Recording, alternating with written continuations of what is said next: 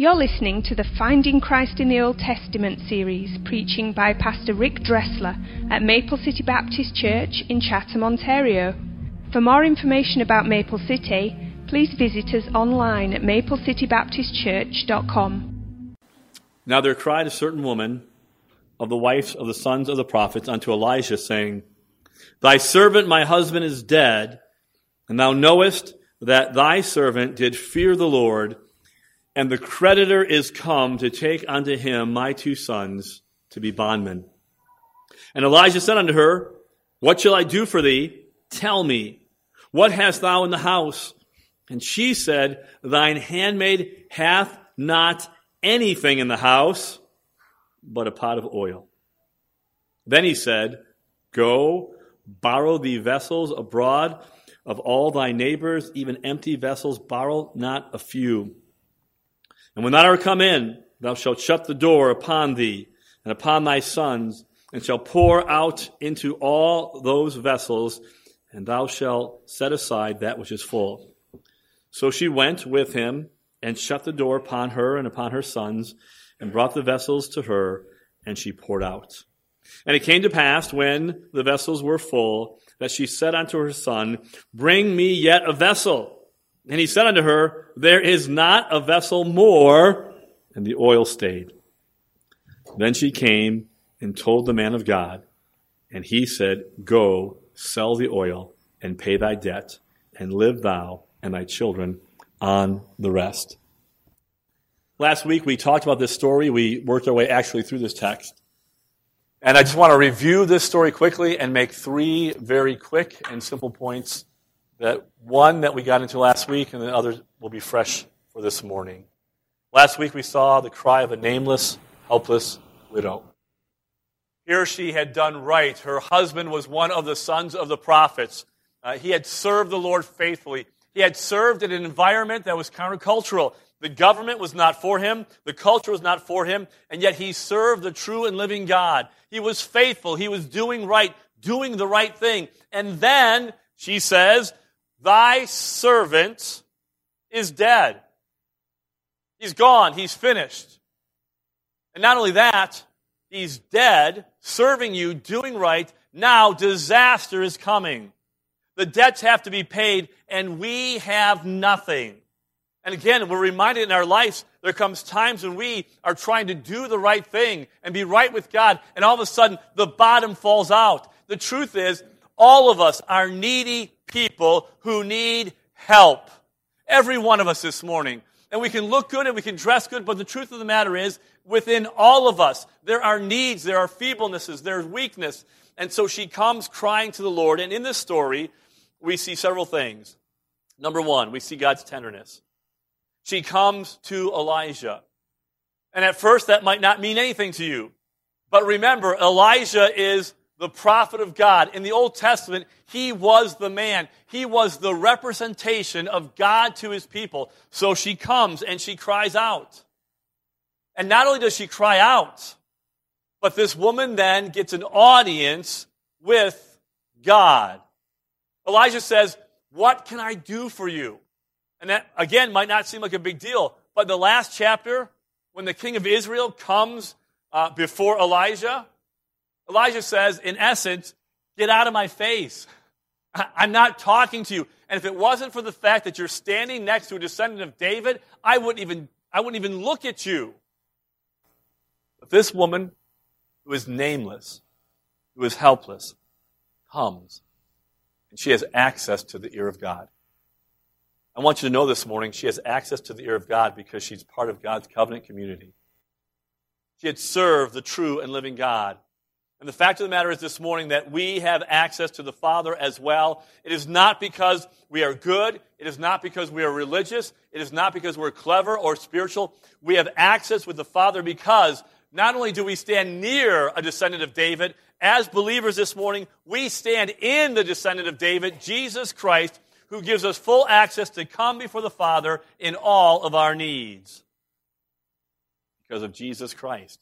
He has entered into the heaven itself to appear in the presence of God for us, once for all to put away sin by the sacrifice of himself, and his blood is the purchase of this new covenant. My friend, listen to me this morning. God is not obligated to anyone. He is the God of heaven, and yet He bends His ear to His people in their need and in their discouragement and in their feebleness. We have access to God because of what Jesus Christ has done. Christ came, He lived, He fulfilled the law, He died on a cross, He was buried, He rose again with our freedoms, and now He stands as our high priest. We read the verses, or were read this morning, that we have a great high priest, Jesus Christ, who sympathizes in all of our weakness. He was tempted like we were, yet without sin. Therefore, now we come boldly to the throne of grace. We can find grace to help in our time of need. This morning, I want you to know, believer in Christ, no matter where you find yourself, no matter what you're struggling with, no matter your feebleness, we have the ear of God through the sacrifice of Jesus Christ. We have a high priest who knows, hears, and is touched with the feeling of our infirmity. This God of heaven is tuned toward His desperate children. We thank God for this. But now I want you to notice as we finish off this morning, God's tenderness, or His tendencies. We saw His tenderness, now His tendencies. We get a glimpse now how God operates in the lives of His people. Number one, God in His tendencies is better than we can dream. God with His children is better than we could imagine. This nameless, helpless widow, she's hoping just to find sympathy. She has no answer. She asked for nothing. She just comes crying in despair. She tells of her situation. And so Elijah says, listen, here's what you do. Go, get vessels, close the door, take what you have, fill it up. And she does. He then tells her in verse number 7 of our text, sell the oil, pay the debt, and you and your kids live on the rest. This is the tendency of our God. He does more. It's better than we can dream. Listen to me. In our brokenness, in our despair, when we think this is it, our God's ear is bent toward us, and He will do exceedingly abundant, infinitely more than we could ever ask or think. His tendency for us is to do better than we dream. Point 2. Not only is His tendency to do better than we dream, but He begins with our destitution. Elijah says, what do you have? Now be careful with her answer. This woman is not saying, well, I've got some oil, and I think this oil is the answer to our problems, so I've got this oil, you just multiply it and make this thing work. That's not what she's saying in the text. The truth is, she has nothing. She says, I have nothing. That's why I'm crying out to you. She recognizes her helpless and hopeless situation. I don't have anything but a pot of oil. Now listen to me. Elijah's question may sound vaguely familiar to those of us who are familiar with the Word of God. Hey, what do you have in the house? I've got this little oil. Listen to this question that's asked of Moses in Exodus chapter 4. Moses is concerned about his people. They've been in bondage.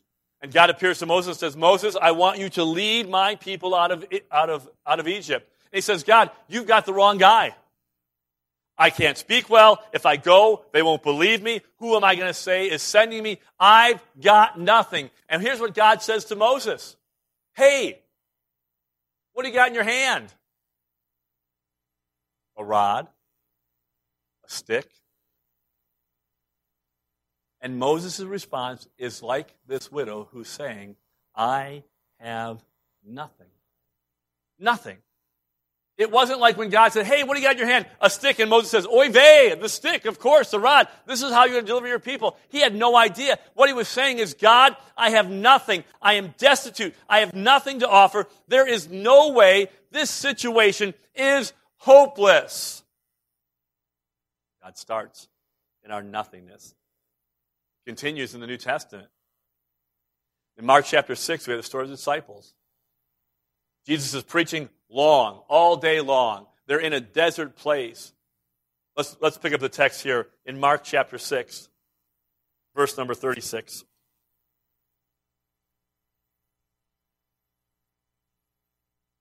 The disciples say, send them away that they may go into the country round about and into the village and buy themselves some bread, for they have nothing to eat. And he, Jesus, answered and said to them, Give ye them to eat. Remember, 5,000 men plus women and children, right? 12 guys. Hey, you feed them, give them something to eat. And they said unto him, Shall we go and buy 200 penny worth of bread and give them to eat? And just so that you know what he's talking about there, what they're saying is it would take the salary of eight months to feed this many people. So do the math in your head. Your salary for 8 months to feed these people. What they're saying is, God, Jesus, it's insane what you're asking us to do. There is no way to do this. So in verse 38, he said to them, How many loaves do you have? Go and see. You know the story, Andrew finds this kid. He's got a lunch. And the lunch consists of 5 loaves and 2 small fishes. And when you think of loaves, maybe you're thinking about, Frenchy French, the big baguette. That's not the loaf here. It's not. They were wafers. That was a terrible French. Mike actually does impersonations. Doesn't he? He does. What's the guy from Third Day that you sing like? Can you sing like him just for a second? That's really good. Thank you. Yes, because he does me too. He does. He came to my house and he preached like I preach. Right? It was terrifying. Right? That was a terrible French. That's not. But we think, okay, here's this bread. And of course, there's 5 loaves of bread here. These were small wafers and biscuits is what they were. And the 2 small fish were probably pickled. You Dutch would like this, some pickled fish, right? What they find is a small boy's lunch. That's it. That's it. That's all they had. And this is our God. He starts with our nothingness. That's what he does. This is the God that we serve. What do you have in the house? I've got nothing. What do you have in your hands? I've got nothing. What do you have to feed them? I've got nothing. And God says, that's okay, because I've got everything. Everything. This is our God. He begins with our destitution. This is how salvation begins. Does it not? We don't come to God with our religion and our self-righteousness and look, God, you're getting a prize with me. The truth is, God didn't get a deal with any of us. I love the old hymn, Not the labors of my hands can fulfill the law's demand. Could my zeal no respite know? Could my tears forever flow? These for sin could not atone. Thou must save, and thou alone. Nothing in my hand I bring, simply to thy cross I cling. Naked come to thee for dress, helpless look to thee for rest. Foul I to the fountain fly. Wash me, Savior, else I die. My friend, this morning, listen to me. If you don't know Christ, there is nothing to bring to him. Your goodness, my goodness, our religion, our benevolence, it does nothing for us. We come as we are, broken and needy people, the Savior who died for our sins. This is how God operates. He begins with our destitution and salvation, and he begins in our destitution with the salvation of our struggles. We're all struggling. I look around this auditorium, and I know some things. People who struggle with loss of a loved one. In the last couple of weeks, death after death after death. Those who struggle with health issues, chronic pain, chronic suffering. Those with broken hearts, weeping for their kids, the lost. Those in financial trouble, problems and difficulties. we struggle. And the very thing that symbolizes our destitution, our helplessness, our brokenness, our God makes the means of our help and blessing. Things we don't understand, the things we struggle through, God takes those things, makes them help and blessing.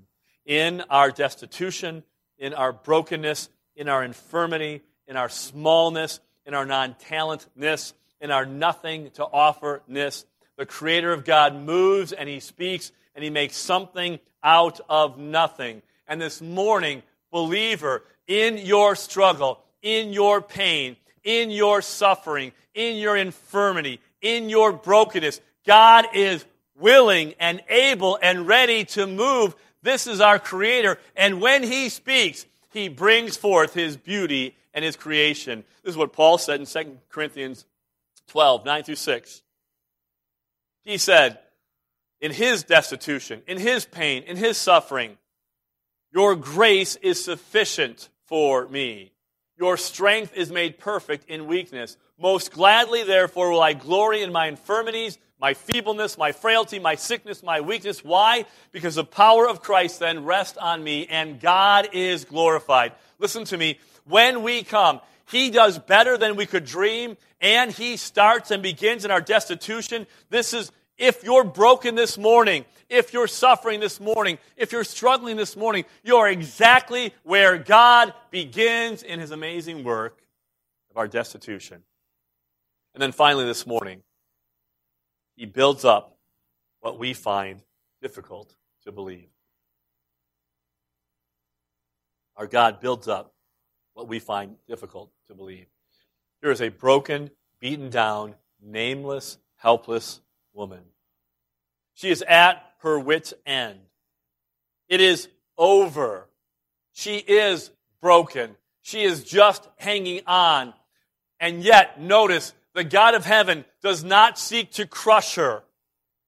He does not seek to quench that smoldering flame. The fact is, He is at work, and this is the nature of our God. Listen to Isaiah 42:3.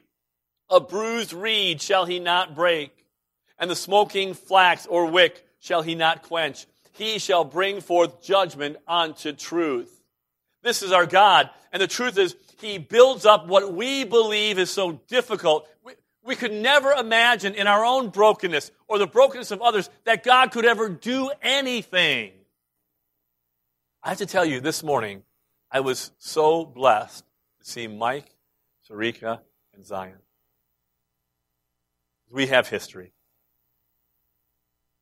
Kim and I get to see the other end of the story often. I remember Mother's Day. Sarika came to our house, sat on that sofa, and wept. I remember confrontations with Mike. Believe it or not, I'm not very confrontational, but I remember going to where Mike worked at the time, waiting in my car for him to get out. I think there's laws against that now. It's like stalking, right? I was so upset and broken because Mike had come here, and I knew the potential. I have to tell you, after some time, if I were a betting man, and I'm ashamed to say it, but I would have bet my life that this man would never have gotten it. That would have been my bet.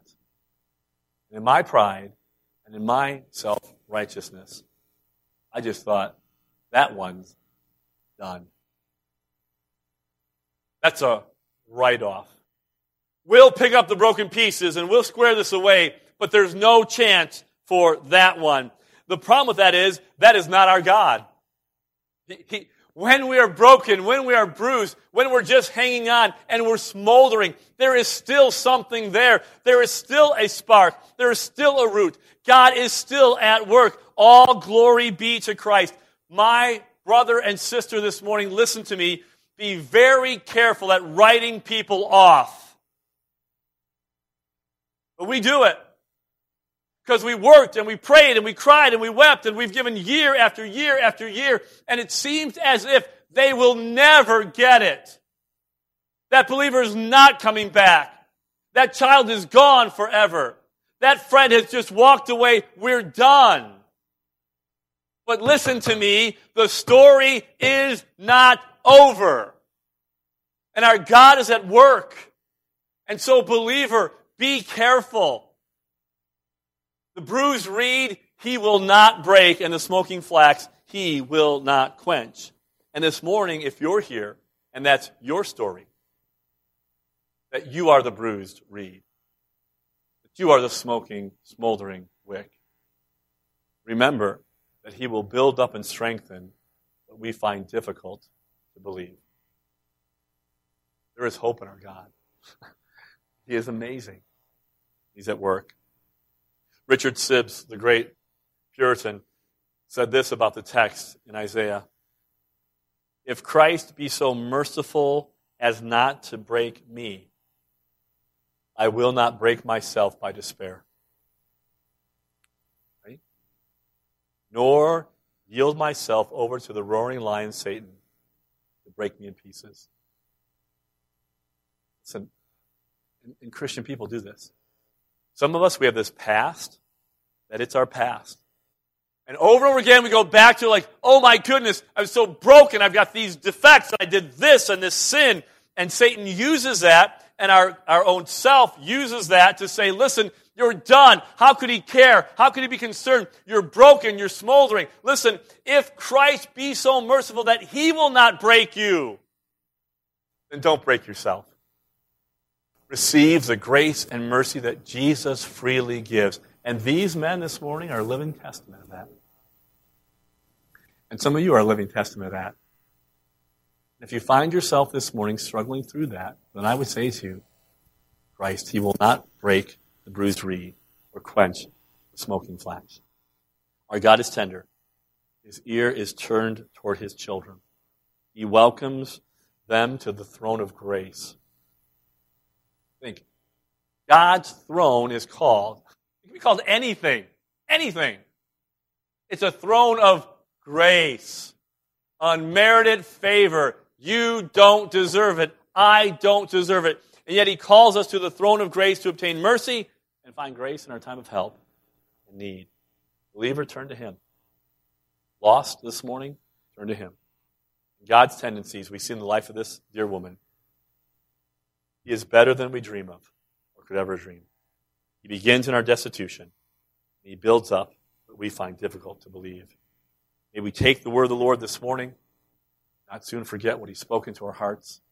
Allow him to minister to us in grace today. Let's have a word of prayer.